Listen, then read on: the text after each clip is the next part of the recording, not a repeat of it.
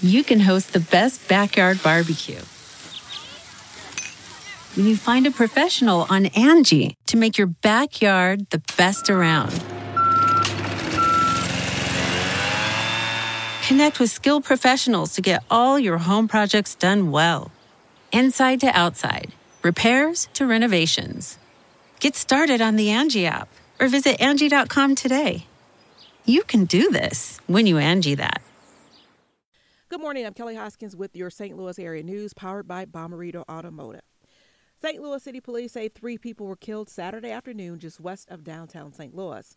Police have not released much information but said they found 3 people dead, 2 of them shot, 1 stabbed to death. It all happened in the 700 block of North 21st Street around 2:30. No word on the identity of the victims or any suspects or motives.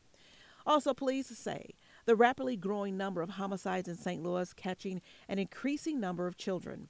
In its wake, 12 this summer alone. Friday night, an 8-year-old girl was killed outside a football scrimmage at Sodan High School.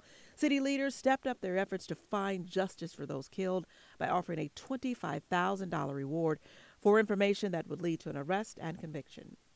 In international headlines, President Trump in France this weekend meeting with leaders of the world's economic superpowers. He said that he plans to discuss the global economy and climate change at this 3-day meeting. President Trump met with French counterpart Emmanuel Macron over a private lunch. They spoke about the U.S. trade war with China. From the Fox 2 Weather Center, mostly sunny and humidity remains very moderate for now. The lows will reach 68 degrees. From the Fox 2 Newsroom in St. Louis, I'm Kelly Hoskins.